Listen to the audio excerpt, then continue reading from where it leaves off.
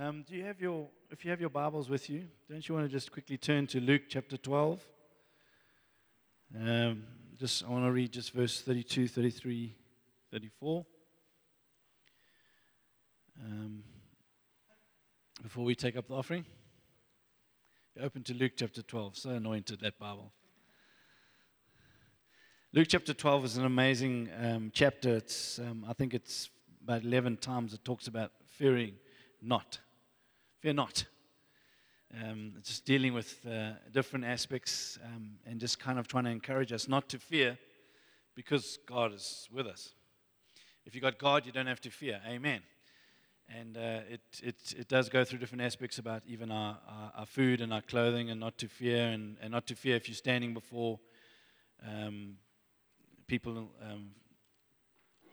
and you don't know what to say. God will fill your mouth with it. It tells you to fear not. Don't fear that which can kill the body. It's going down to having no fear even of death. It really is trying to tell us don't have fear. Full stop. Right? Amen. So I want to encourage us as a church in the days that we're living in. Fear not. This is not a time to fear, to back off. This is a time to actually say, Lord, yay. Amen.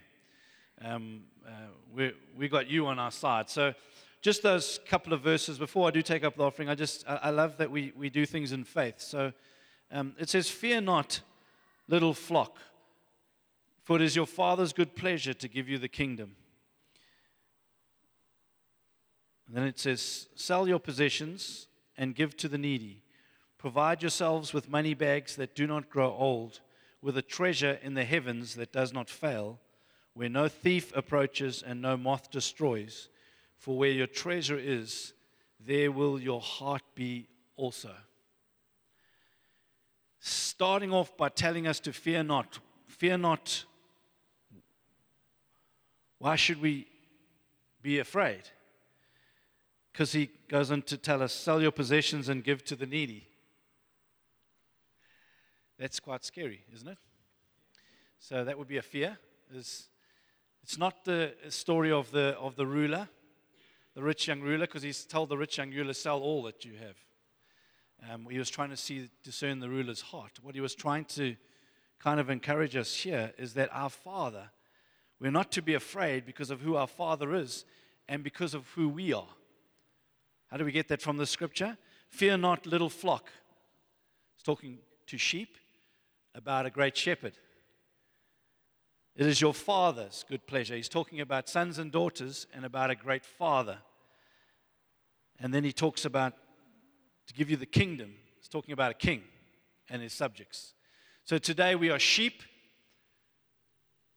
we are children of God, and we are subjects of an amazing king and kingdom. And he's saying, don't be afraid because your Father and your great shepherd and your king, it's his absolute joy to give. It's your Father's joy to give. Just let that sink in. It's his good pleasure to give. To give you what? The kingdom.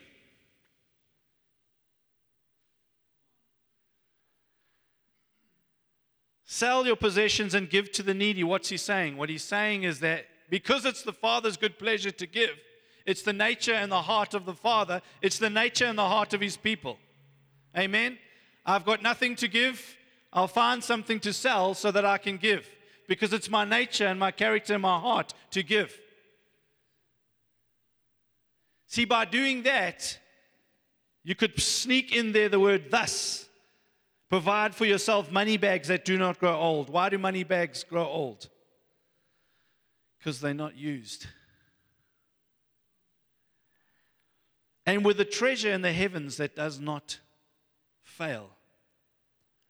See, as you give, you store up for yourselves treasures in heaven where it never fails. To have a security church where you don't have to fear anymore is to store up for yourself treasures in heaven where it cannot fail. You see, because he goes on to quickly help us here and say, because where your treasure is, That's where your heart is. And I believe the days that we've been living in, the days that we are living in as the church, I believe He is finding out where the people of God's hearts are.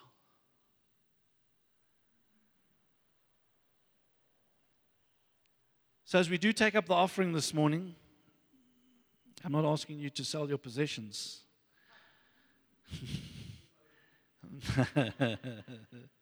Yeah, for some of you it's like, well, that's easy. That'll take about 3 seconds. No.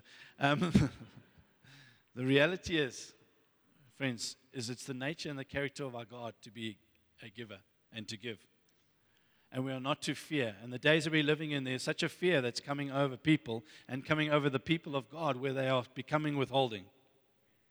It's not the nature of our Father. And the very thing that you're doing is crippling you. And the very thing that you're doing is telling you where your heart is. It's very quiet. Let's take up the offering and I'll carry on with something else. No. No. So, Father, I just thank you this morning as we do stand before you as the people of God. Your word encourages us, fear not. So we want to address fear in the room right now. We put you in your rightful place. That's under our feet. But we address you right now. Where fear has tried to grip our hearts, Lord God, we make the adjustment, the heart adjustment right now. In Jesus' name. We make an adjustment in our heart to say, you are our treasure. And we won't fear because we are your sheep. And you are an amazing shepherd. We won't fear because you are our Father.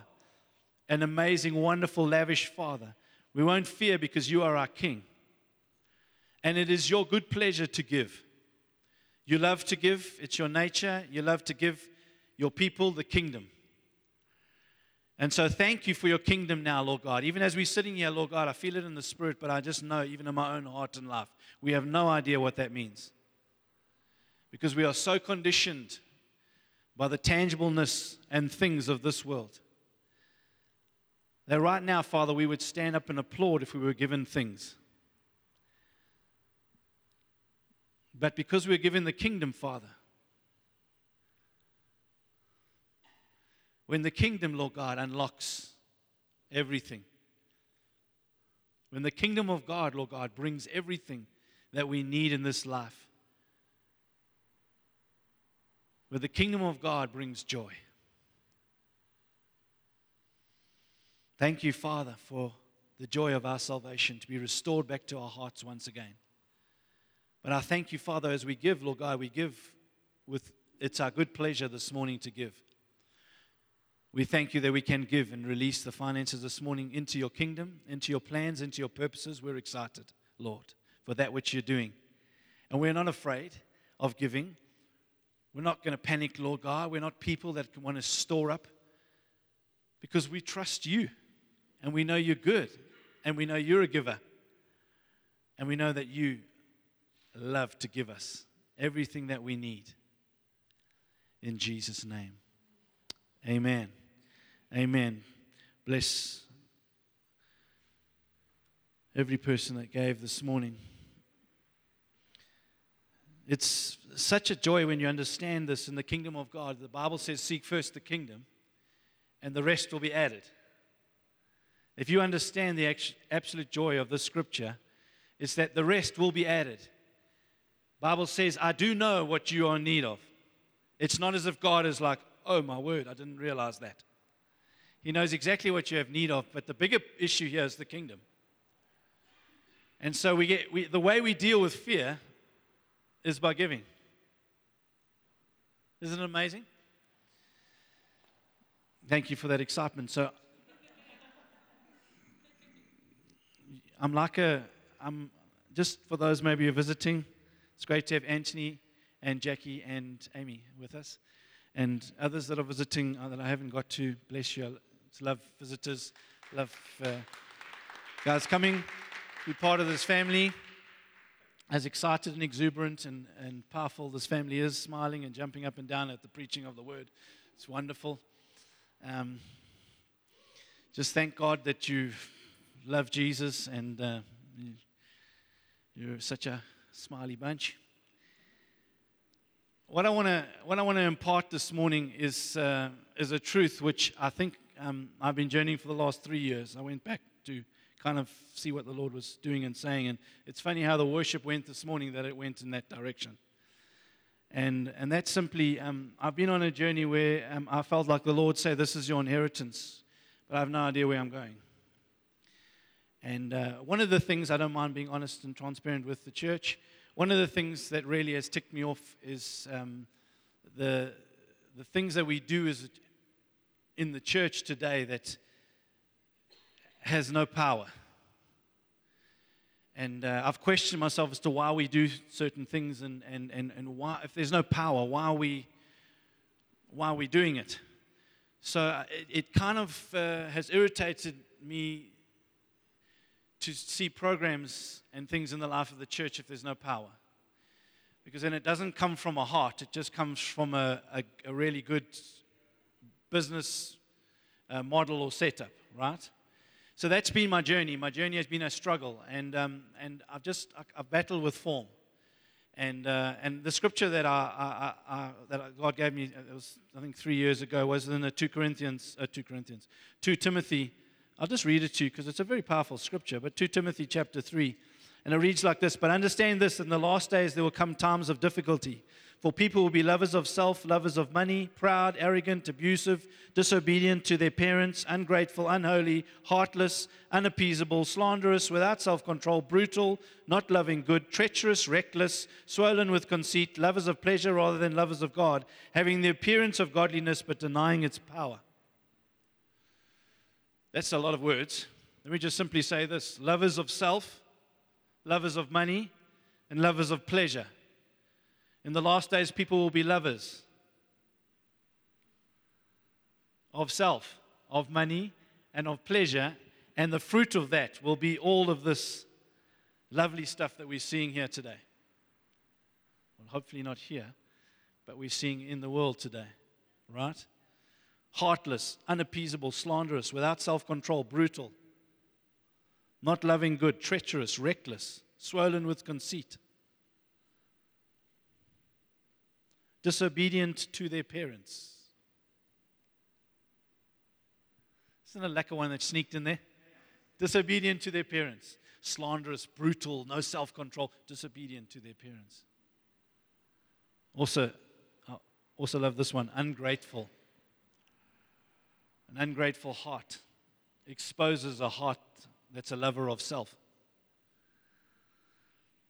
But what I really got captured by was, to get onto the more smiley thing, is having the appearance of godliness but denying its power. To have a form without power, for me, is just not God. And so the journey that I've been on, even in my own life, but even as a church, has been like, I want zero tolerance of form. I want zero tolerance of programs, whatever. Kick out any programs. I just want power.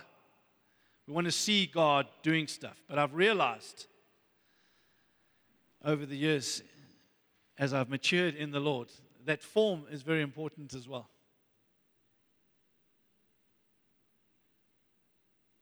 See, the problem is form without power. The problem isn't form. See, the problem isn't programs. The problem is programs without power. See, for me, calling ourselves a family, but not actually being one, I've got a problem with that. So I just felt, let's not tolerate that anymore. Let's stop just gathering on a Sunday because of form. Good form. Good form. And let's actually let God do that in us. Amen? So I knew that in the life of 24/7 church, it needed a shift. It needed a change. We got into form, but there's no power. But I have learned to realize that it's not just power. You need form. You see, it's not just the word, and it's not just the spirit. It's word and spirit.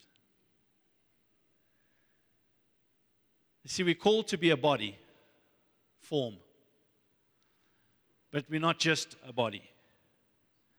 How many know you can go to the morgue and see a lot of bodies? Right? The church is not a morgue. Although some churches form and power. We want both in the life of the church. We don't just want to be called a family, we want to be a family, right?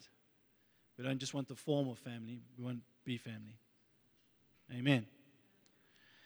And so I want to encourage us as a church that the things that we've kind of embarked on and journeyed a little bit over the last little while, that's the heart of what God's wanting to do. He wants form with power.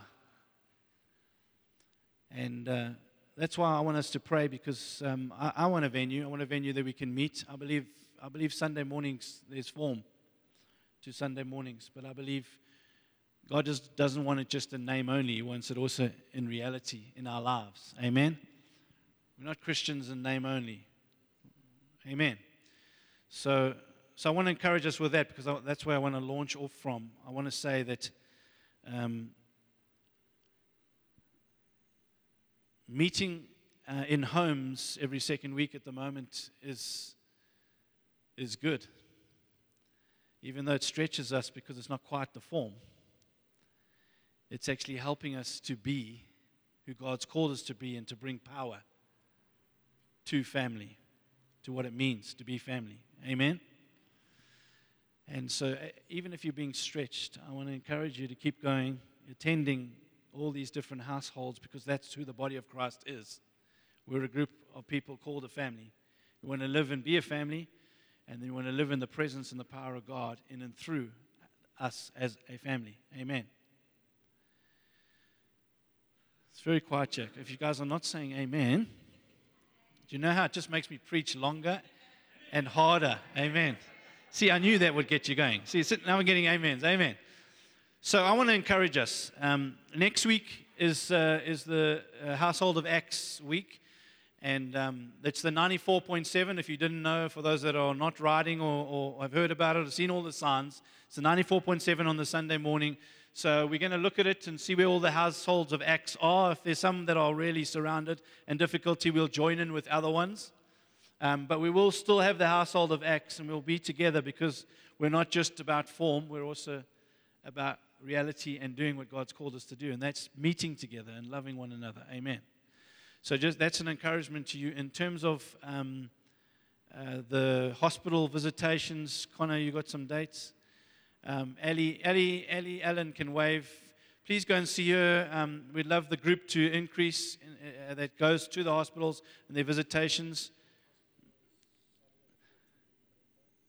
The Summerfield Christmas party is on the 16th of December from 12 to 4. Go and speak to Ali of how you can help there as a church. We'd love, obviously, as many hands as possible. Summerfield is a retirement village, and we're going to go minister to the retirement folk there.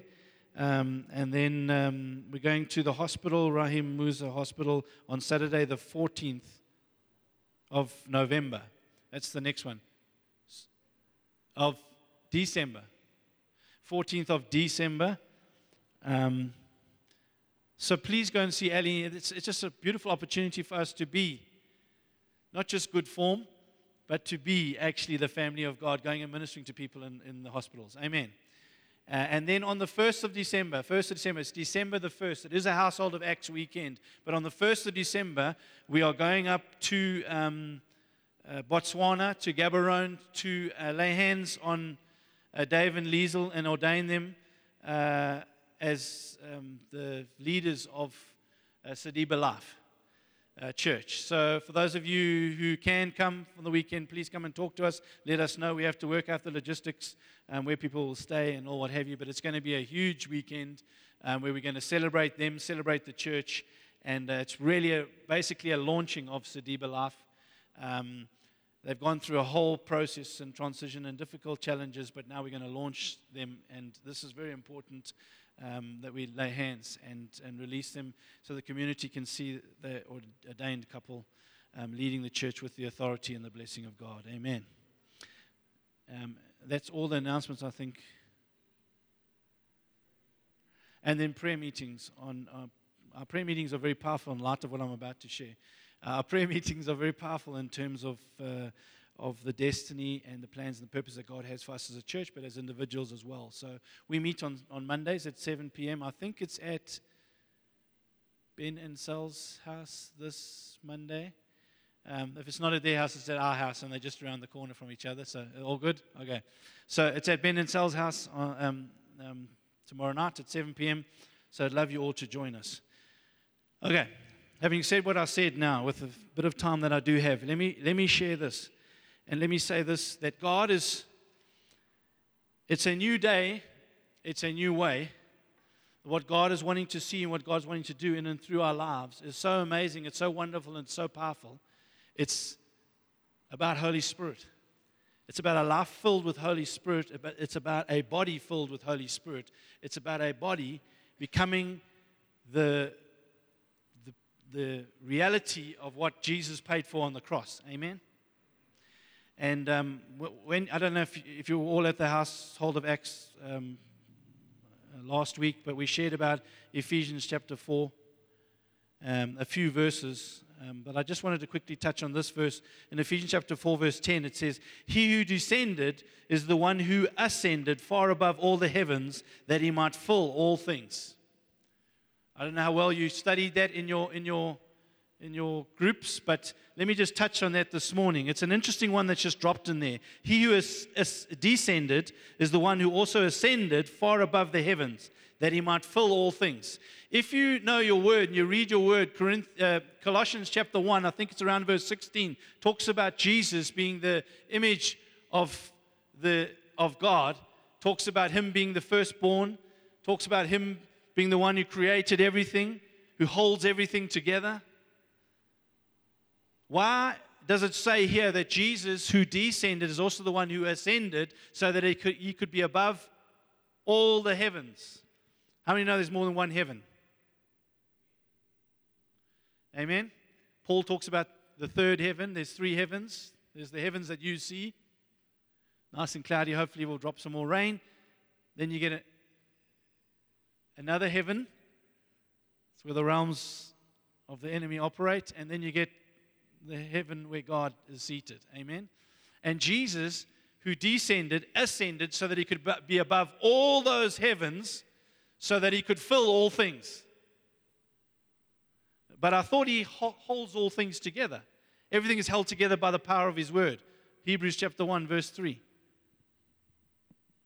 But Jesus descended so that he could ascend and be above all of that. Is that just, that's nice. I read that. It's beautiful. Move on.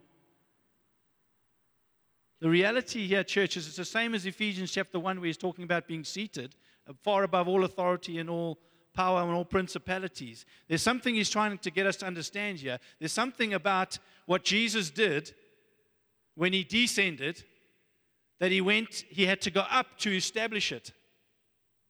How many know that when he descended and came down, he came down as a man? Amen? Every single one of us here this morning, if we had to sit and have a look at all that Jesus did, if he did it, church, as God, we have to stand up this morning and we have to applaud him. We have to say, wow, that is amazing what you did. That is so awesome. But that's all there is. We can applaud him. But if he did it as a man, then there's something more that we have to do than just applaud. You see, Jesus is our model, and God calls us to be like him and to do what he did, and even more and greater things will you do than even he did, friends. What Jesus did is model what a man looks like who's forgiven of his sins and filled by the Holy Spirit. And what Jesus is trying to establish and say here is that he went above all heavens, all the heavens, above every single authority, so that he could fill us. So that if he fills us and our life is filled. How many know we were filled? And then we went on our own track. Adam and Eve had something to do with that. And we went on a journey, and he had to establish back so that we could be filled once again, so we could be who he's called us to be. Amen. One of the most amazing and fascinating things for me, friends, is that Jesus modeled something for every single one of us. A life that has been forgiven of all its sins and a life that's filled with Holy Spirit. And the Bible says that the whole world cannot contain the books. That would, if we had to write down everything that Jesus did, the whole world cannot contain those books. Isn't that fascinating? In 3.5 years, lucky I'm spitting between the rows, it's no problem. In 3.5 years, what Jesus did, the whole world cannot contain it in books. You see, that just goes over our heads. That's just like, one man who's forgiven of his sins and filled with the Holy Spirit. Yeah, but he was Jesus. Friends, he said, I can do nothing apart from my Father. He laid down every bit of his ability in himself as Jesus, and he became a man, and he fulfilled everything that he did as a man, and now he's seated at the right hand of God to declare and speak over us as a man and say, I am seated above all authority. You are now seated with me. The same authority, same power, you can do it as well. You can stand there and applaud what I've done, or you can live what I've done. That's the hope, friends. That's the excitement. That's the joy. The joy of our salvation. David says, restore unto me the joy of our salvation. We can lose the joy of our salvation because we're looking at through different eyes. We're looking through the wrong lenses. And this morning I want to try and encourage us to look through the right lenses and look through the right understanding that God was trying to tell us here.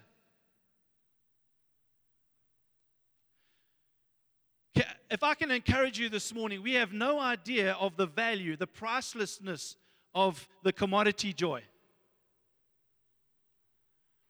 Because Jesus went through everything that he went through because the Father gave him that priceless commodity. For the joy set before me, I endured the cross. See, I want to encourage us this morning. Joy is a priceless commodity that God has given his children. But if we don't understand this, we'll never live and operate in joy. See, and where does joy begin to operate? If you go to John chapter 16 very quickly, John chapter 16, I'll just read the scripture. It says, in that day you will ask nothing of me. What day is he talking about? He's talking about that day when he's now no longer here and he's gone to be with the Father. In that day you will ask nothing of me. Why will we ask nothing of him? Truly, truly, I say to you, whatever you ask of the Father. So we're not asking Jesus, we're asking the Father. But we're asking in my name, in Jesus' name, he will give to you. Until now you have asked nothing in my name. Ask and you will receive, that your joy may be full. Do you know what a Christian's joy is? Asking and receiving. Isn't that amazing? You know what the fascination is about the Lord's Prayer? Number one, the Lord's Prayer starts with our Father. It's a family prayer. That's why we get together and pray together. Because it's our Father. Not my Father, our Father. Amen? Hallowed be thy name, thy kingdom come, thy will be done. The fascination, friends, isn't the kingdom of God coming. The fascination is that God moves because we pray. It's about prayer. It's about praying to God. It's about, as a family, believing and trusting God, and our joy is in receiving that which we have prayed. Amen? Friends, we have to get back in understanding that what God has given us is the ability to stand together and to pray and to believe him and to trust him and to see him answer prayers. Now, your experience and your what you've journeyed and all that in your life, friends, has to die. We've got people in the church today, just like people in the world today, who are overwhelmed with busyness. They are over committed in life with a whole bunch of stuff. They are operating in areas where they have no grace for or no skills. And you can go round and round that mountain forever and still get the same result over and over again. And the result is it's called depression.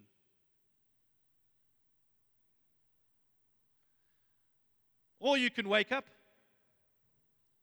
and you can say, I'm going to believe and say yes to Jesus. And I'm going to say, okay. 2 Corinthians chapter 6, verse 12. Interesting verse. Paul says we are not your restrictions. Your restrictions are your affections.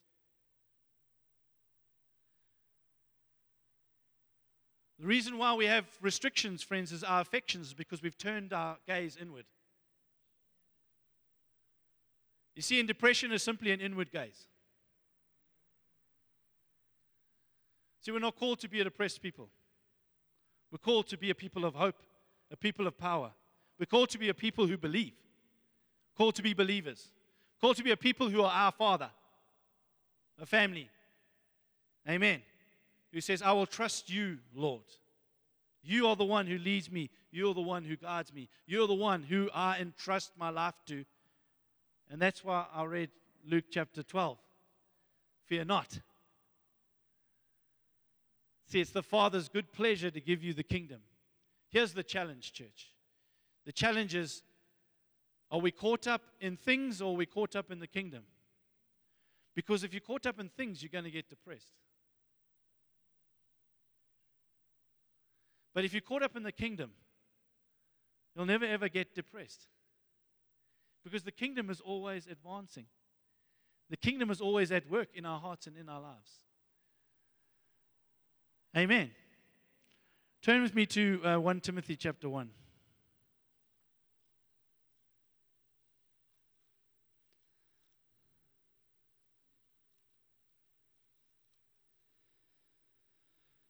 I'll land and wrap it up with this.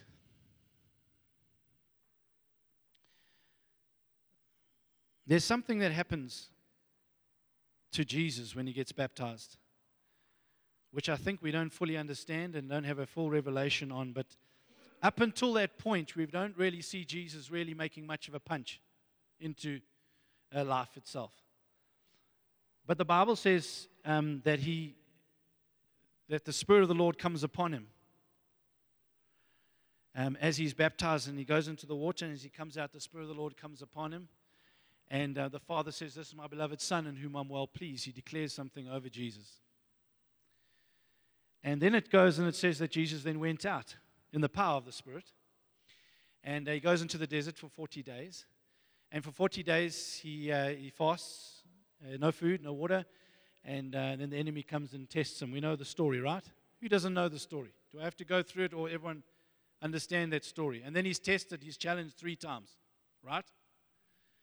Every single one of those challenges has to do with something. But let me give you the essence of what the whole thing is all about. What the whole thing is all about really is things. He was challenged down to his core about things. He had a choice to either believe what God had spoken over his life. He had a choice to either believe the word, or he could be attracted to things.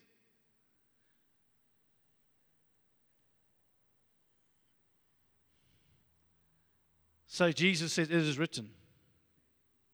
It is written. But you can have all these things. It is written. And he goes out, and for 3.5 years, he does the most miraculous miracles, the most wonderful things, that if anybody had to sit down and be a scribe, the whole world cannot contain that all the history of what Christ did in 3.5 years. So we've got to ask ourselves a question and say, what's missing? And I'll try and unpack to you what's missing. What's missing is the Spirit of the Lord upon us.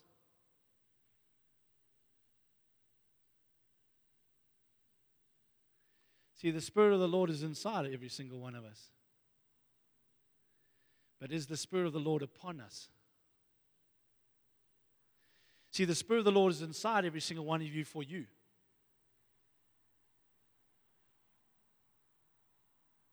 Spirit of the Lord fills you so that you can have peace. The Spirit of the Lord fills you so that you can have assurance, He brings understanding. He's helping us, He's leading us, He's guiding us. But the Spirit of the Lord upon us is not for you, it's for others. See, in Jesus, the Spirit of the Lord came upon Him. He goes into a synagogue and He begins to preach the Word, and He reads the Word from Isaiah, and He says, the Spirit of the Lord is upon me, for He has anointed me. There's an upon, friends. One of the most misunderstood teachings which came in and really confused the church was the Holy Spirit being a dove. Because what happened is people began to preach Holy Spirit as a dove. And a dove, friends, is very, very skittish. A dove is very nervous. And a dove kind of flies off at the least little bit. So suddenly, the Holy Spirit is very skittish. And so if you do anything wrong, He just flies away. So suddenly Jesus could be surrounded by sinners and go into sinners' homes and meet with sinners. And God met with sinners, and God the Father, and He met with Abraham, who was a sinner. But the Holy Spirit's so skittish, friends. That's not what the Bible was trying to get us to understand. The Holy Spirit is not skittish of sin, friends. Holy Spirit, just like God, comes in, friends, wherever sin is. You see, where sin abounds, grace abounds even more. Friends, so the Holy Spirit came into your and my life, was not intimidated by your and my life and what we did or didn't do. Right? And He came in and He transformed and He changed our lives. But friends, Holy Spirit upon you is a dove.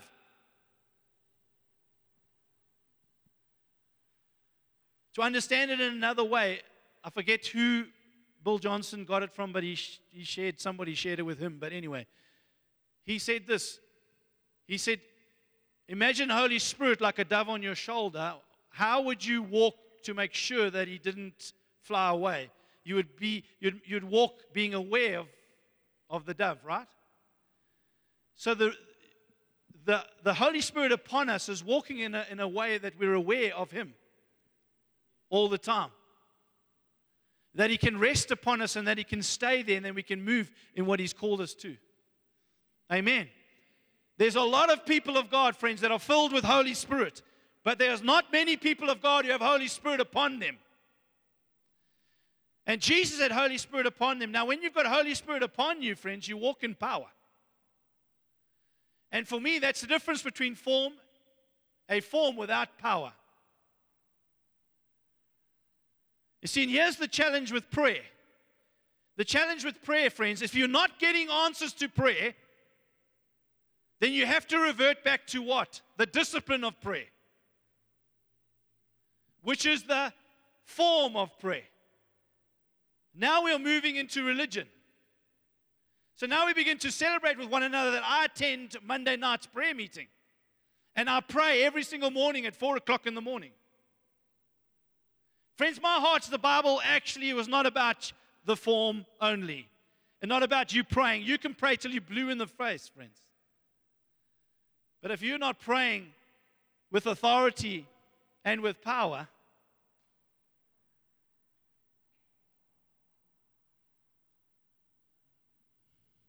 see, the kingdom of God, if we can understand the kingdom of God, just to try and grab hold of this. The kingdom of God is not here, over there. The kingdom of God is within us. What is the kingdom of God? Romans chapter 14, I think it's verse 17, around there, it says this. It says, the kingdom of God is not eating and drinking, but it's righteousness, peace, and joy in the Holy Spirit. The kingdom of God is in the Spirit. God's wanting us to operate in the kingdom of God. He's wanting us to release the kingdom of God. What's the kingdom of God? It's the king's domain. It's the rule and reign of God. God's wanting us to operate and release His domain and His rule and reign, friends, in the Spirit. You see, the Bible says the Word became flesh. But then in John chapter 6, it says that my words are spirit. It's one thing for the Word to become flesh. It's another thing for His words to become spirit. You see, we've got a bunch of people walking around in the world today whose the Word has become flesh, but it's not become spirit. See, and the creative power of God operates in the Spirit.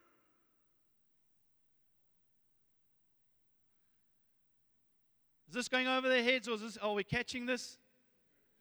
Really, maybe it needs to be unpacked in more depth, but just if we can understand that God's wanting us to operate in the Spirit. One man and a whole world could not contain the books to write about in 3.5 years, friends. And we're sitting here depressed and down and moping because we have lost things or can't do things or we can't pay this or can't pay that, friends. We will stay in that cycle of being overwhelmed, overcommitted, depressed, down, operating in realms that we shouldn't be operating in until we say, stop the bus. And say, right, let's go back to the Word. Let's understand something here. It's not just about being filled with the Spirit, but the Spirit of the Lord being upon me. It's not just about praying, friends. I'm not interested in the form. What I am interested in the power. And Jesus said to me, my joy is found in the power of praying together as our Father and seeing God answer prayers. Ask, believe, receive, and your joy will be full. This is a day right now, friends, where we are to gather together and begin to believe and to pray. The challenge with a lot of believers, friends, is you don't have any joy when you're praying for something you already have.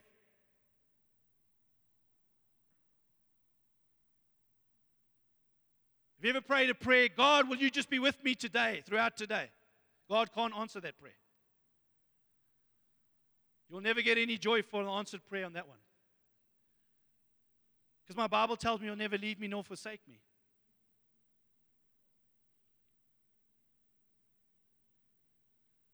See, friends, if you're asking a prayer that He can't answer because He's already answered it, then you don't get the joy of receiving that which He is.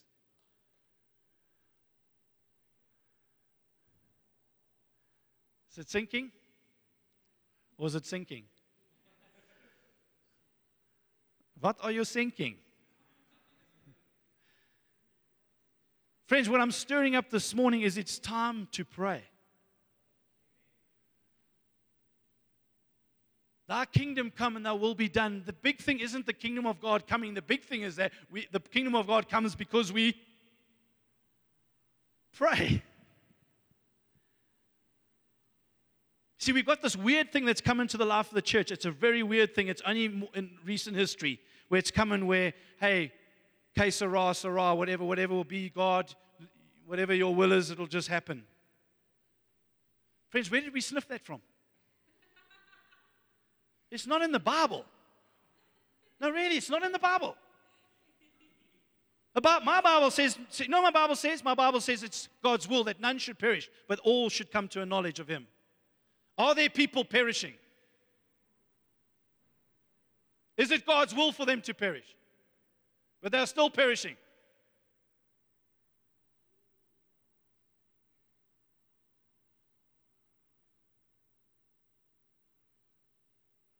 Friends, we've got to take responsibility for our lives. We've got to grab hold of things now. We've got to say, okay, stop the bus. Today, the bus stops. You do not have the excuse of all the 40,000 reasons why you are parked where you are. Because the Bible tells you don't have to be parked there. You say, Grant, but how do we do that?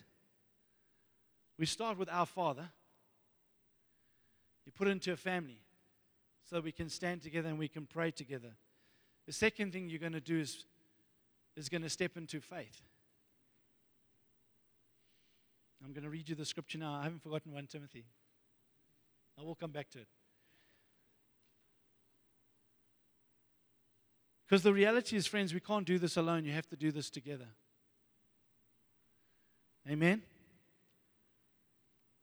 Do you know, Jane was singing, well, you singing it about obedience this morning. We were singing a song about obedience. Do you know that obedience is literally the anchor or the core or the center of discipleship? We understand that, right? So obedience is vital. It's the center. It's the core. But it's more than just obedience. Because obedience is about achieving. It's about doing everything that's required. You see, it's like I can tell you stuff today, and if your mindset is a worldly mindset, not a kingdom mindset, then it can be obedience. I've got to do a whole bunch of stuff so that we can, so that the result we can get the result that we want. Amen? But the Bible says He's called us to be friends. It's not just obedience, friends. There's a friendship here that we're talking about. What's friendship? Friendship is a heart thing, friends. Friendship is a heart matter. It's not just about obedience now. Now it's about friends. And why is it when it's about friends, what happens? Friends, when it's about friends, you do more than it's on the list. See, friends, their heart is open and yielded to do all that God's called them to do, more than just trying to tick a box of being obedient to what's required of me. Amen. So I'm encouraging us here today that God's calling us as friends to step into faith. As friends, not trying to do something that's required, like fulfill the plan. Maybe I should say it like this. Do you know that every single challenge, every single difficulty, every single shortcoming, every single finance, every single issue in your life that you will go through has already been paid for by Jesus Christ and is in the bank account? Do we know that? It's already there. It's already done. Through the cross of Jesus. Every single thing that you need. There is no shortcoming of resources for what you need in your life to fulfill everything. Jesus Christ did that on the cross. It's done. Friends, what we do is we access that by faith. But if we have a worldly mentality and a worldly mindset, our worldly mindset thinks bank accounts in terms of a worldly understanding. In a worldly understanding, a bank account, friends, is all about how much you deposit in it. See, you deposit in it and then you make a withdrawal against it. See, that's not the kingdom of God. What actually happens in the kingdom of God is everything that you deposit into the kingdom, friends, is there for eternity. You don't withdraw against your bank account. Everything that you do, friends, it's why when I read that as well in Luke chapter 12, you will understand. You're putting it into a bank account where it can never be corrupted. It can never lose value. It can never be affected by the economy or anything else. Where moth and rust can corrupt and where it can be damaged. It never does. The Bible says in Matthew 25, when he's talking about the last days and the sheep and the goats, and he's saying, listen, enter into my salvation. When I was thirsty, you gave me something to drink. When I was hungry, you gave me some food and what have you. It goes through all the things. And they say, when do we do that? When you did that to the least of me. You see, when you do those things, friends, when you're releasing finances to the king, when you're doing all of that, friends, it's storing up for yourself treasures in heaven. That's your eternal bank account, friends. But when you're accessing and withdrawing what you're needing in this life, friends, you don't access that bank account. That's the mentality of the church, and it's causing major damage, friends. Because did I put enough deposits in there? Maybe if I'm kind enough to God, He'll give me an overdraft facility.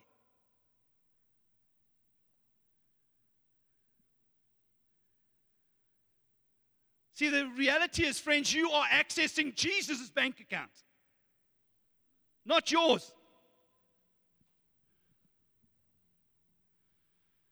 Everything that you do, friends, in your giving is storing up for yourself a treasure in heaven. And that's vitally important. Because you will have that treasure beautifully standing next to you when you stand before Jesus one day. How big or small that may be. But in our life on this earth, friends, we're not accessing that. We're accessing the treasures of heaven. We're accessing Jesus' bank account. And the way you access that is by faith. It's got nothing to do with works. We have to rise up as a people of God. I don't care what you've done, how you've done it, where you've been, friends. It doesn't matter to me. What matters to me, friends, is that do you believe? Because we're not accessing something based on what you've done or how many deposits you've made. We're accessing Jesus, who's done everything for us. Amen. We've got to understand that, otherwise we kind of get ourselves into trouble. It sounds very quiet in here, so maybe you need to listen to the podcast afterwards and hear what I am saying and what I'm not saying. But anyway, let me just read you 1 Timothy chapter 1. Listen to this, verse 18. This charge I entrust to you, Timothy, my child, in accordance with the prophecies previously made about you, that by them you may wage the good warfare. Isn't that amazing? Here's a father speaking to his son. And the father speaking to his son says, I'm entrusting to you, Timothy, my child, in accordance with the prophecies made previously about you, that by them you may wage the good warfare.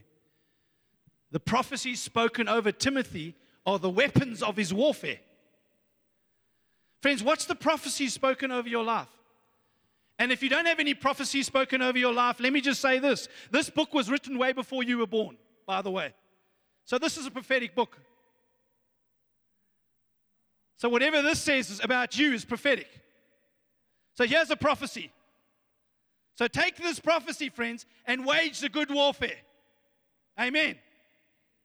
Is to take this book and say, nevertheless, at your word, Jesus did that. When the enemy tried to attack him, he just said, it is written. Right? Ooh, I'm working hard this morning. I don't know why, but maybe it's just me. 1 Timothy chapter 1. I lost it again. Let's go back there quickly. There it is. This charge I entrust to you, Timothy, my child, in accordance with the prophecies previously made about you, that by them you may wage the good warfare, holding faith and a good conscience. There's the two key things. Holding faith. Don't let your faith go. Friends, Luke 18 verse 8 says this. It says, when Jesus comes back, will he find faith on this earth? Friends, it's going to be a scarce commodity. Can you believe that? Yeah, we probably can believe that. It's crazy, friends, and yet 1 John chapter 5, I think it's verse 3 or 4, it says this, this is the victory that has overcome the world. Our faith. Holding faith. And secondly, it says, and a clear conscience. Hebrews chapter 10 talks about that when, the priests, every single day, they're going there, they're slugging the animals, whatever and that, every single day to try to cover the sins. But Jesus comes and gives one offering once and for all so that our conscience can be cleared of all sin. We're not supposed to be sin conscious anymore. Actually, the people of God are not supposed to be sin conscious anymore. So when it talks about your holding faith and a good conscience, friends, what it means simply is that the people of God are getting bombarded in their conscience, they're having a guilty conscience. So the word of the Lord's coming, and people are prophesying and saying things over our lives, and we're sitting there going, well, I don't know if that could happen to me. I'm not in a good place at the moment. I haven't read my Bible for 3 days. And the Bible's saying it's important because you need to have a good conscience. Because if you don't have a good conscience, it's going to rob you of your faith and of your prayer. Because if you're feeling guilty, amen?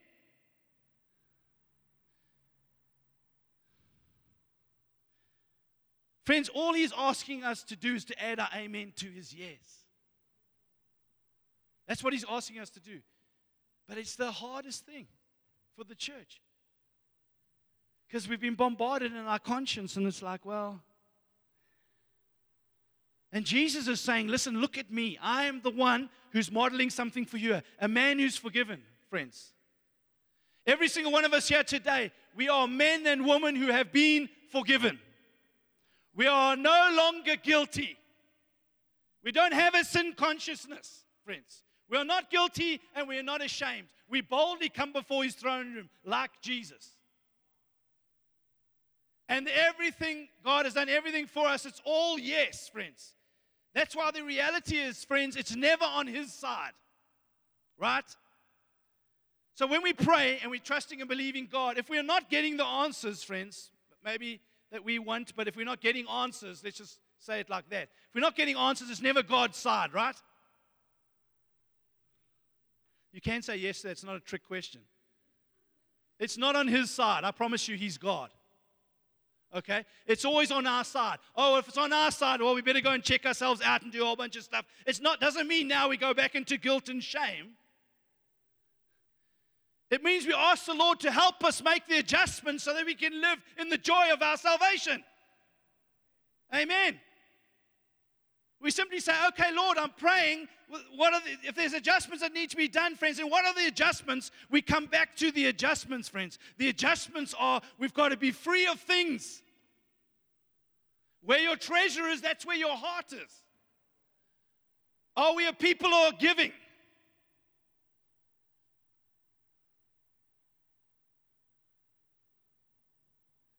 Honestly, I understand why Paul became a tent maker. Because I'm not standing up here asking you to give because I'm the one who's receiving your funds. I'm standing up here asking you to give, friends, because that's the biblical description of what causes people, friends, to not experience and to not walk in the fullness that God has for them, which is joy.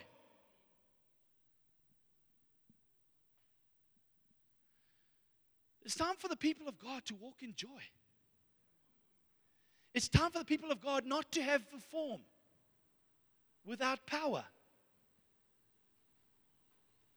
And friends, it's not on God's side. I promise you, it's not on God's side. He's done everything, friends, that we need. And Jesus is our example that He's done everything. Jesus is giving us a beautiful example of a life where the Spirit of the Lord is upon. We walk into situations, friends, and the presence of the Lord. How many understand and know very quickly? Very quickly. Jesus is walking with a big crowd around Him, and He's walking along, whatever, and everyone's going, and He's been bustled, whatever, and He's walking along, and the next minute, whoa. Hold on. Something was just taken out of me. Power. Who did that? Somebody accessed it by faith. How many know that Jesus knew that power had gone from Him? How many know that the power of God is actually tangible? The Spirit of the Lord is upon me.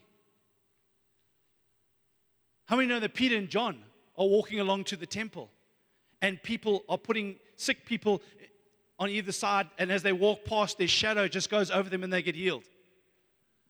How many know that the shadow's got no substance? So it couldn't have been, it's not the shadow. How many know that the people just found out where they were going?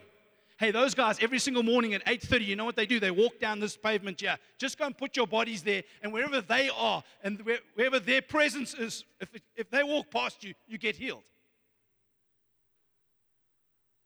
Friends, this isn't Tinkerbell. Friends, this is the Word of God.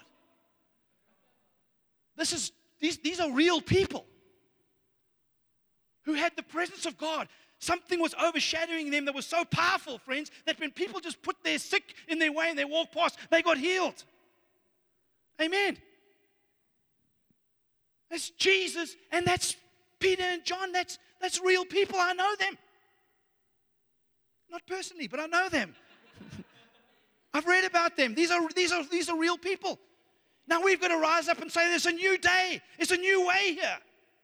We're tired of the church sitting there with the form. We're not going to create another good form. Good form, my son, good form. I've taught us about form, friends. I'm interested in the power that goes with the form. Amen. Friends, and what happens is the people of God, they no longer want to read the Word. They no longer want to spend time praying. And then expect then that there'll be power. Friends, it's easy to get form. I'll just stand up here and pop some more veins and cause you to feel really guilty and put your name down at something. But power, friends, comes from the Holy Spirit resting upon you. That comes from a friendship, friends. That comes from a heart attitude. That comes from spending time with God. That comes from knowing Him. That comes from dwelling in His presence. That's why we worship for an hour and preach for an hour and a half, or whatever. Because we don't just want form, we want power. And in my ignorance, I kind of tossed out form, went for power. You need both, friends. If you just have power without any form, you'll blow up. See, the body, God wants to mature the whole body. You need a body, not just power, you need a body. We are not Casper the Ghost. Ooh, and doing a whole bunch of miracles. We're actually got form. We're the body with power. You see, because when you have a body, then you can look and you can see, because how do you know who that is? Well, you look up to the thing on the shoulders, the head. So you want to grow up into the head. Hey, who's that? Who's that? Oh, it's Jesus. See, we want to have the body and the power so that it's living. We've grown up into the fullness of Christ. He's living inside of us. The Holy Spirit is resting upon us. The Spirit of the Lord is upon me. Now I'm preaching the gospel.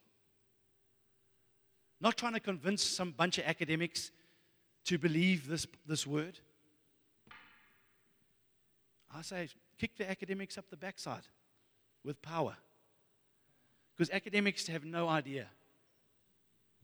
No idea. They're trying to work it out between their ears. You know the greatest problem in prayer? It's between our ears. Shall we stand before I get in trouble?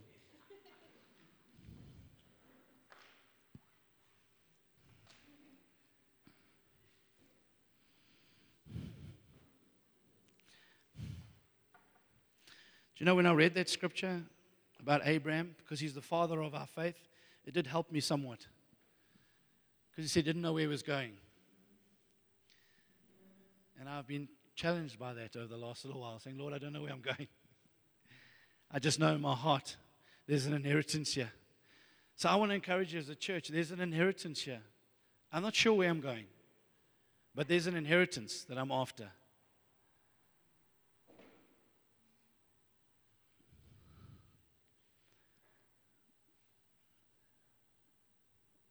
And the household of Acts, it's a beautiful adjustment along the journey.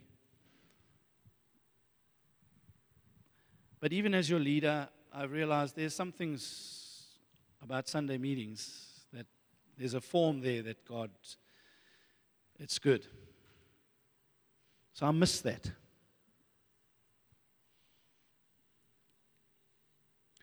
So just as we are closing our meeting this morning, I want us to pray as a family for the new venue. And I know you might have been praying as individuals, but one can put 1,000, two can put 10,000, a whole group of people. I do believe that God's wanting us to dare to believe Him right now and to pray together for things and to watch God open doors. But friends, you and I have to make a decision this morning. Stop the bus. You decide to walk out of here today and to carry on in your depression or inward spiral, or actually to lift up your eyes, look to Jesus and say, yes, I've been down this road 750,000 times, and my experience is God doesn't help me, and He doesn't answer, and He doesn't come through, and you've got to say, I'm going to silence all those lies.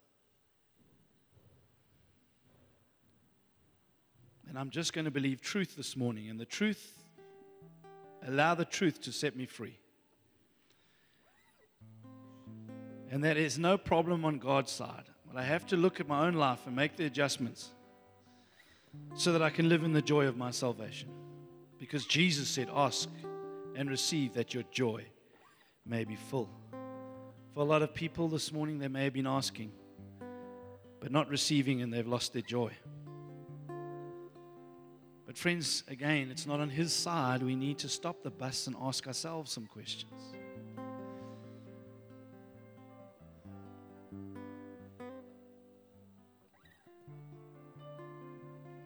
It says, seek first the kingdom, and the rest will be added, friends. God knows we need things. But are we putting the kingdom first? See, Jesus had to make that decision when he was in the wilderness with the enemy.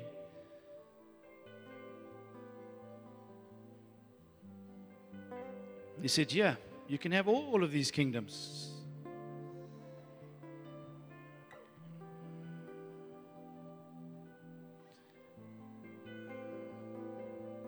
Jesus.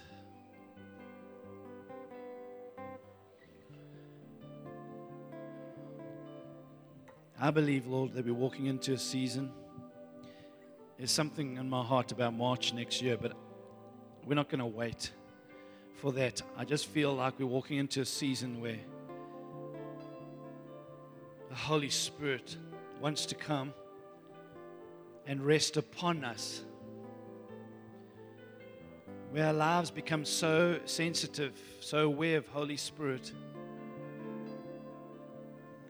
that as we begin to pray, God begins to move in such a mighty way, that we begin to experience the joy of our salvation, answered prayer, where God can take the hardest heart, where you may have been praying for years, where maybe it's just been a lifetime, but God can take that heart and change it in a moment. Where God can change circumstances in a moment. God can release finances in a moment. God can open a door for you in a moment. God can give you a job in a moment.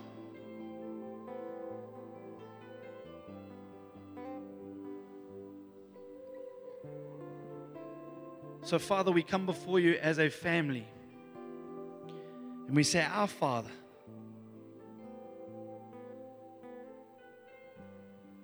you alone are worthy. We worship you this morning. We bow our knee, we yield, we give you our yielded yes. We say, Lord, we put you first. We seek first, Lord, you. All that you've called us to, Lord God, this morning. We ask that Holy Spirit, you would come. Come and fill us. Come and rest upon us. Spirit of the Lord, come and rest upon us. Because it's not by might or by power. It's not by our cleverness and what we can do, or it's totally only by Holy Spirit. If you're believing for healing this morning, if you're believing for a change in your circumstances, if you're believing for an increase or a bonus or whatever it is, God's not intimidated by natural needs and things, friends. It's where you place your faith. Hold your faith. And a clear conscience this morning. A clear conscience. Use the prophetic words over your life and the word of God as weapons of your warfare, as you begin to declare them over your life, as you begin to declare them over your situation. And then, having done all to stand, stand. And let the Lord take your words and make them become your reality. Because if we don't do that, friends, then we spiral inwardly and our restrictions are our own affections. And our negative words become our reality. So, Father, I want to pray first and foremost as a church. If you're in agreement and you're in faith and you're together as a family, I want to pray right now, Father, for the venue. I ask you right now, Lord, to give us as a church, as the family, 24/7 family, a venue. And we're asking, Father, for that venue before Christmas. I'm asking, Lord God, that you would divinely lead us to the right place, that you would divinely minister to the right hearts and the people involved and the administration and the authorities of that place, Lord God. You know our heart's desire is not to hire out a pay a monthly rent and hire out a factory, Lord God, but we'd love to move into a school hall or a place that we can just hire on Sundays. So I ask that you divinely, Lord God, just thank you. I'm not going to ask for favor because that prayer can't get answered. We have favor. Thank you that your favor does surround us like a shield. And I thank you for favor with the people, Lord God, and that you would help us, Lord God, just to bring that deal together and to sort that out and to sign it, Father, and to get a venue in Jesus' name. And as I'm praying for that as a church, Lord God, we lift up our property to you, Father. We thank you right now for our own building, Lord. We thank you, Father, that you're doing miraculous things on that land. We thank you, Lord God, that you're moving mountains, that you're adjusting, Father, you're moving red tape, you're moving every obstacle that was there, Father, stopping us from moving onto that land. But I thank you, Father, that you are, Lord, releasing finances from heaven to be able to build the first phase, Lord God, and to get onto the land. I thank you that next year, Lord God, we will place our feet in the new building on that land in Jesus' name. I thank you, Father, for the wall completed around that property, for the security around that property, Father, for all the finances needed to have somebody stay on our property, Lord, while we do all the development. But I thank you for every single bit of the development paid for in Jesus' name. We ask and believe right now. We thank you, Father, for that in Jesus' name. So thank you, Lord God. And we stand before you today, Lord God, as people that say, Lord God, if I've got nothing to give, Lord God, I will sell something that I've got something to give, Lord God. But we want to be givers. We want to be people who release. We want to be people, Father, just like our daddy, who when it's his good pleasure to give, it's our good pleasure to give as well. We want to give, Lord God, where you want us to give, to the needy, Father, to the land, to the projects, to wherever you want us to, Father. We give into 24/7 church, that we can do what you've called us to do, Father. But Lord, we pray today, Lord God, that you would shift our hearts, Lord God, understanding that you've called us to be givers in Jesus' name. And Father, as we're making these adjustments, I thank you, Lord God, that it is opening the gates. It's opening the floodgates. It's opening the blockages, Lord God, for the divine flow of God to flow in and through our lives, Lord. Lord, we want our hands to be a flow of blessing, that we get blessed and we release blessing in Jesus' name. So, Father, every single person here, Lord God, that's struggling without a job or in their workplace or just difficulties, Father, in the workplace, I thank you that we lift it up to you right now. And together by faith, Lord God, we speak into that situation and we declare, Lord God, the favor of God in that situation, that our companies, Lord God, would change and shift because we have the authority, Lord God, of the kingdom, of the rule and reign of Christ now to speak and declare. I speak, Lord God, increase over our companies, over the finances. I thank you for a release of income supernaturally beyond our wildest dreams. I thank you, Father, if we don't have work, I thank you for that opportunity that will be beyond our dreams. Father, we may be sitting there, Lord God, even saying, Lord, I'm prepared to take anything. And God saying, I don't want to give you anything. I want to give you the best.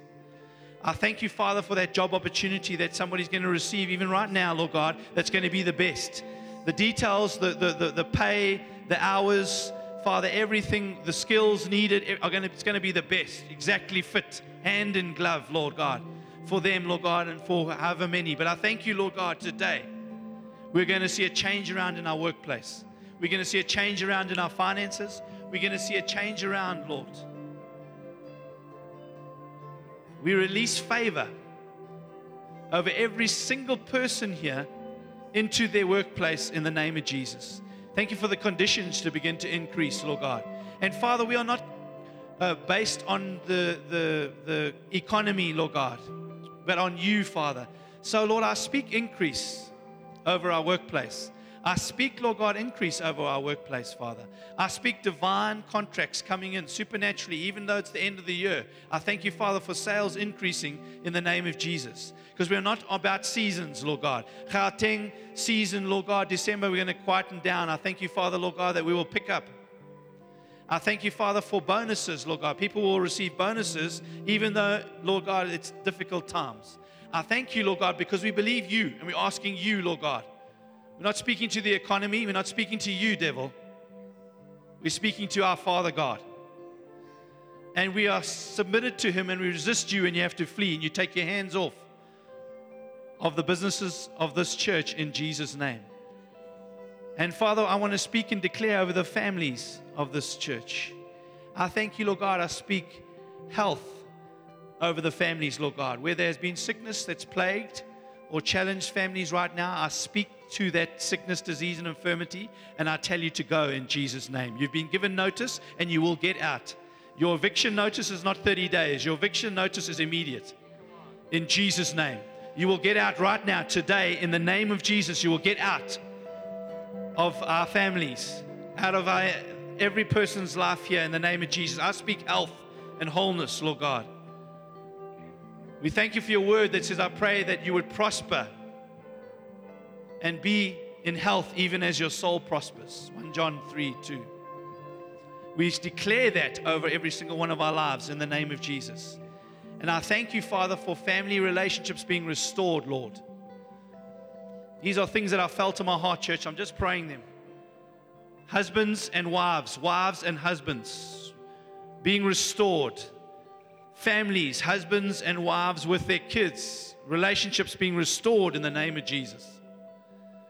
Where the enemy has tried to try and bring in an offense, where we've had to look over the fence, I thank you right now that you squash that fence. You remove that fence, Lord God. No more fence. Off with the fence. Offense. We thank you right now, Lord God. You bring freedom and liberty and restoration into relationships, Lord God, in our families, in Jesus' name. And Father, today as a family, Lord God, we repent, Lord. I stand before you as the father of this house, Lord God. On behalf of the people and on behalf of myself, Lord God, I repent, Lord God, in my such willingness, Lord God, for power. I repent of throwing out form, Lord God. Because with no form, Father, there's passivity. We become lazy in the spirit. But I thank you, Father, that you would restore back form. Restore back, Lord God. Establish, Lord God, the ways of God. The river banks, Lord God, in the church, Father. The river banks of salvation and of evangelism. The river banks, Lord God, of the poor and the needy, Father. The river banks, Lord God, of caring for one another and loving one another. The river banks, Lord God, of stepping out and giving and doing for others, Lord God. I thank you that you're restoring those banks, Father, but they're not just going to be restored. I thank you you're going to do them better than they've ever been, Lord God, because they're going to flow with the river of power. Thank you, Jesus, for every single life here, Lord God. I love every single person here, Lord God. Where any person has been neglected, Lord God, I repent as the lead elder and the shepherd of the flock, because you love them, Lord God. And you want to see, Lord God, the power of God begin to move in every family, in every person's life, Lord God. We say, let your kingdom come and your will be done, Lord God. Not by our own cleverness, but by you, Holy Spirit. Will you come in power? The kingdom of God in power. That your word might move in spirit. To heal, to set free, and to make whole. Lord, thank you for a wholeness that's coming back into this body, Lord God, into individual lives. And no judgment on anybody, please. Do not receive any judgment. But Father, wherever sadness, heaviness, or depression, Lord God, has tried to take root, we uproot it right now in the name of Jesus. We kick it out in the name of Jesus. I know, Father, that there is a part that medicine plays, but Lord God, we play our part today. And that's, we will not fix our gaze. We will not fix our minds on inward gazing and nasal activity, Father, but we will fix our gaze on you, looking unto Jesus, the author and the finisher of our faith. We look to you now, Lord God, to be the solution, Father, to be the answer. And we will not look back. We will not look at what the past is saying, but we will look to the truth. We will look forward to you and to what you are saying right now. It's time. It's time to be free. It's time to live in the presence and power of God. It's time to experience the joy of our salvation in Jesus' name. Bless your people today, Lord. I know this has been a long prayer, but prayer is powerful, church. All we've got to do is come into agreement. So thank you, Father, for those that have come into agreement, Lord God. I thank you, Father. Let it be done according to their faith and according to their agreement. I thank you today, Lord God, that we're going to see answers to prayer because we've asked in Jesus' name. We've asked in Jesus' name, the name that's above every single heaven, the name that's above every single authority and power. At the name of Jesus, everything will bow. Everything will bow. Thank you, Lord. I'm trusting you, Lord. Even from tomorrow and this week, we're going to see answers to prayer. And may every single person give glory to your name and your name alone.